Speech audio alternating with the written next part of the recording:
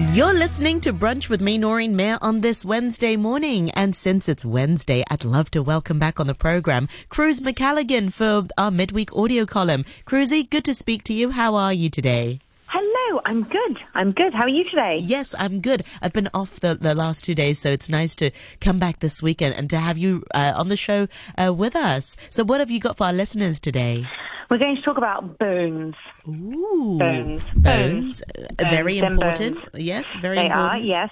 They are, and they're very interesting. I think I was at my daughter has dwarfism, as you know, and we had a consultation with her orthopedic doctor yesterday, so somebody who specializes in bones. And I was just thinking about how you get into that kind of specialization, and how like orthopedic surgeons are often kind of caricatured in medical dramas as being quite like rough because they've got like saws and hammers and stuff like that because of working with bone, Yes. And I just sort of thinking about that concept was on my mind, so I thought we would chat about it on the airwaves today. Very good. I'm sure we'll be educated and learn a thing or two or even five. We hope so.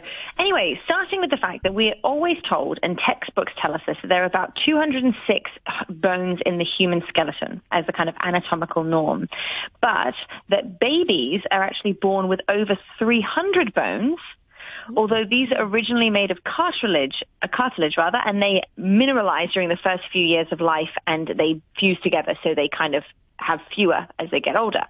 But what most people don't know, is that some people are actually born with extra bones as well, such as like a 13th pair of ribs or an extra digit, an extra finger or thumb or toe. Oh, like when you're double jointed or something? Oh, no, like literally a physical other finger. Oh, okay.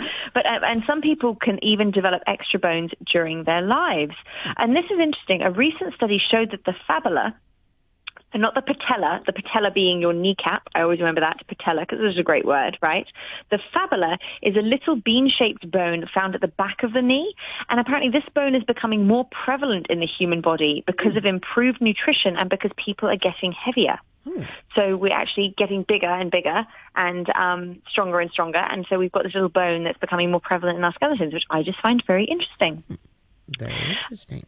You also may have heard that the human skeleton, we actually constantly change in height. Did you know this? I did not know that. Oh, well, yeah.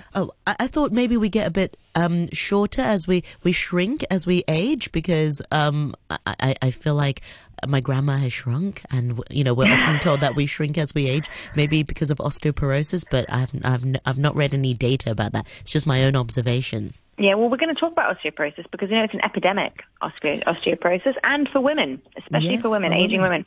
We'll talk about that in a minute. But the human skeleton is constantly changing in height. So the change in height of a child in their first year of life is the most rapid. And we can both attest to this, having seen children grow. We reached our adult height in probably our mid to late teens. But once our bones stop growing, our height can still change. So at our joints, that's where two bones meet, there's a layer of cartilage covering the bone. Now, cartilage, for those who don't know, is a rubbery layer of tissue made up of water, collagens, and other sort of cells. Now, over the course of a day, as you're moving around, walking around, cartilage, particularly in our spine, between our vertebrae, gets compressed by gravity. That means you are shorter by the time you go to bed. What? You get squashed down a little bit. All the cartilage in your body kind of gets squashed down by gravity. Now, yeah. So then, but actually after a period of lying horizontally, the cartilage kind of plumps up again and returns to its original size, which is super. So that's the effect of gravity. Now, of course, the lack of gravity in space has the opposite effect. So they've found that astronauts who spent time in space actually end up 3% taller. Yep. Oh. Yep. Yeah. And they also show that, it's not just cartilage. Even bones themselves can shorten with impact. So scientists have shown that on impact when running, the tibia, the shin bone, temporarily shortens by a millimeter. So it actually just squashes down a little bit as well. So, yeah, it's very interesting. When we talk about, you remember that song? I was trying to remember that song when I was writing the column that, like the leg bones to get to do I couldn't remember which was which. The head bones the neck bones connected to the shoulder bone, all those ones. Bone. Yeah. I don't know how accurate the song is, but the point is the hip bone is connected to the thigh bone. But not all human skeletons are connected to each other, and there's one exception in our bodies, which is the hyoid bone, hyoid bone. This U-shaped little bone, I had never heard of this before, so I learned something new here, sits at the base of the tongue and is held in place by muscles and ligaments from the base of the skull and jaw bones above. So this little bone, if you look it up, the hyoid bone, right, kind of like underneath our chin, sort of there. Now, this bone enables us to talk, breathe, and swallow because of where it is. But it's not connected to any other bone. It doesn't have a joint. It's just held in place by muscles and ligaments. And they've found it in our Neanderthal ancestors too, which is super interesting. Now, it's very rare to break your hyoid bone. And actually, kind of morbidly, if you were to find a fracture in it, it would probably be in a post-mortem examination and probably indicate something awful like a strangulation or a hanging. So it's not a very easy bone to break unless something horrible has happened to somebody. But yeah, so it's quite interesting. That's a little hyoid bone there. Now, the other thing that we know is that bones are not solid, right? They have bone marrow. And now, what do you know about bone marrow? It's a bit squidgy, and it's where a lot of red blood cells are made there. Platelets are made there. White blood cells. Yes, you're very well done. You're doing really well.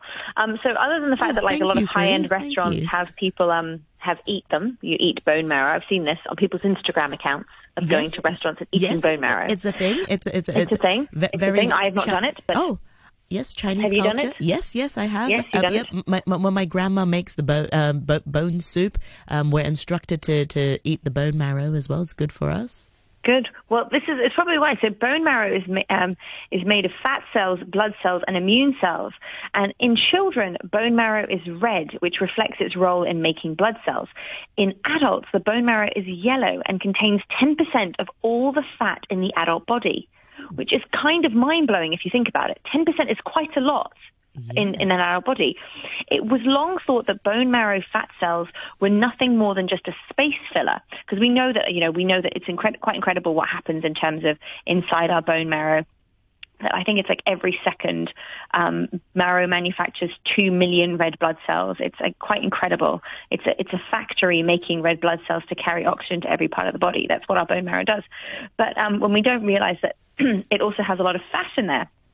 And they used to think it was just kind of a space filler, but scientists are learning more and more how the fat inside bones actually has really important metabolic and endocrine functions, which can affect the whole human body.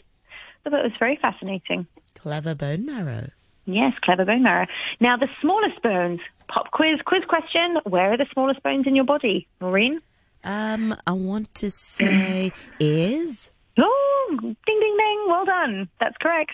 The smallest bones in the human body are the malleus, incus, and stapes, also known as the hammer and oh gosh. Whoa, Cruz, is this like a test for me or something? Are you teaming up with my butt? I'll just tell you. The hammer, anvil, and stirrup. Oh yeah, that's right. I should know this. This is quite adorable. So the bones are known as the ocelles, which is Latin for tiny bones. And their role is to transmit sound vibrations from the air to the fluid in the inner ear. So not only are these the smallest bones in the body, but they are also the only bones that do not remodel after the age of 1. This is important as their change in shape could affect hearing.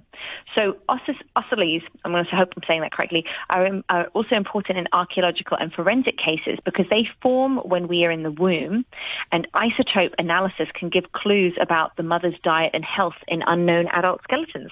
Wow. Isn't that fascinating? Yeah, amazing. It's quite amazing. Now, bones can cause us stress. So within the human body, our sympathetic nervous system is the mechanism which our body readies itself for intense activity, right? So this is often called our fight or flight response. And it's associated with like the release of adrenaline in response to a stressful situation.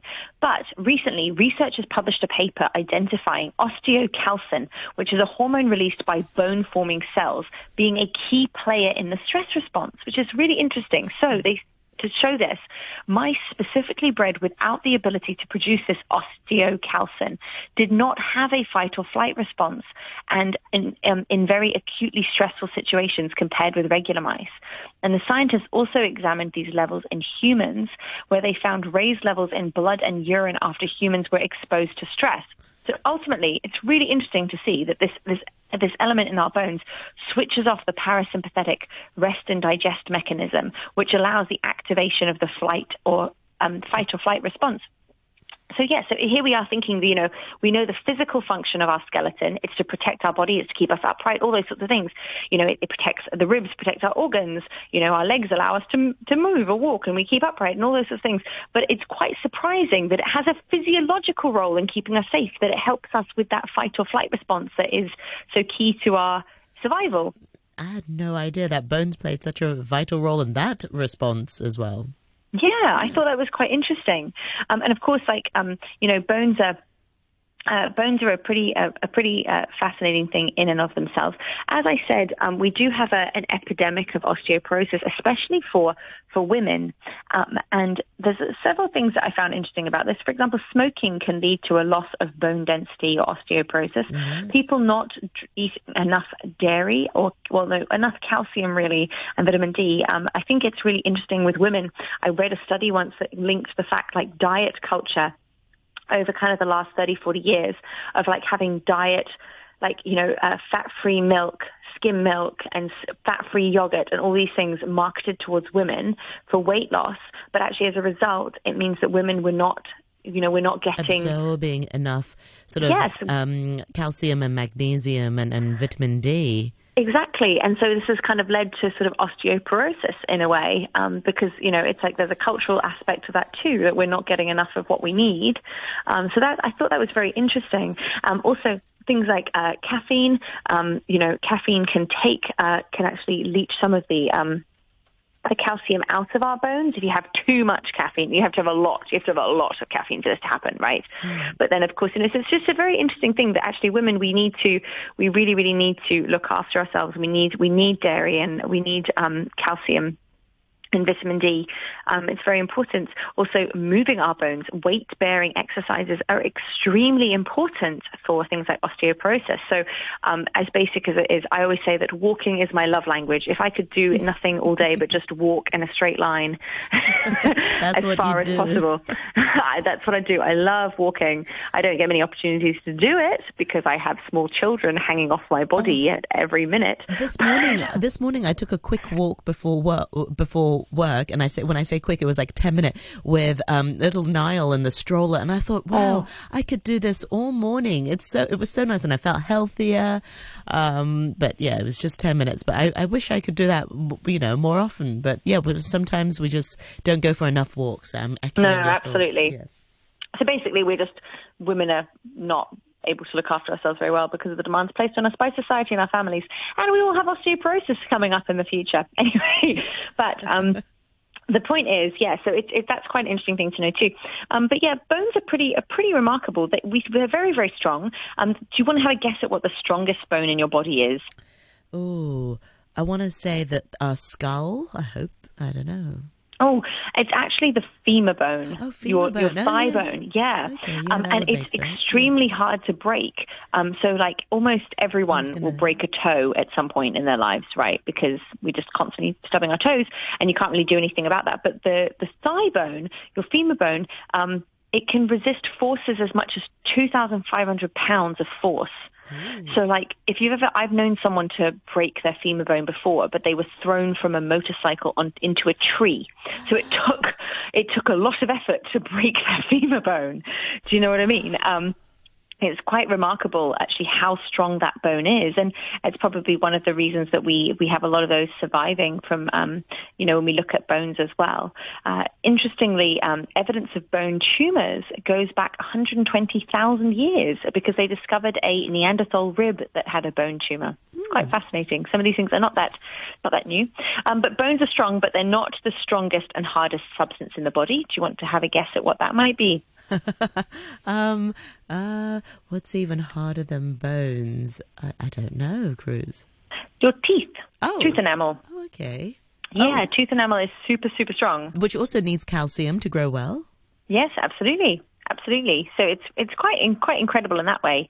There's all these sorts of different, and also, I like this fact as well that 51% of the bones in our bodies are found in our hands and feet. Like, so just over half of the bones in our entire body are just in these little two digits. Two little digits, yes. Which is really, really fascinating as well. The phalanges. Absolutely. And it's I do know several people who have a bone condition called osteogenesis imperfecta. It's actually a type of dwarfism where their bones are lacking in a specific collagen that allows them to harden. So they have very brittle bones. It's brittle bone disease, and their bones can break very, very easily. Oh, yes. And they have to be very careful. Yeah, you have to be very careful. And if they fall, it would take a long time to heal. Absolutely. And so you just have to think like how grateful, we might bemoan having achy joints and things like that, but the strength of our bones is a pretty remarkable thing. It takes a lot for those to be what they are. I do have some quotes today. Yes, I do. Yes, I found some. Go for it. I have two. I have one by, I don't know who this person is, Red Fox with 2 Ds and 2 X's, so I can only assume some sort of, edgy influencer. Artist, influencer, who said, "Beauty may be skin deep, but ugly goes clear to the bone." Ooh, very deep, yes. And then Reba McEntire said, "To succeed in life, you need 3 things: a wishbone, a backbone, and a funny bone." I like that. Yeah, but she's pretty chuffed with that one. That was a good quote. Yes, very good. Oh, well, Cruz, thank you so much for your time today. And I really learned a lot about bones. I had no idea what's harder than bone. Teeth. Now I know. So bring on the pub quizzes now. Thank you so much. Thank you so much, Cruz. And I look forward to more chats with you next week. Take care. Bye. For now.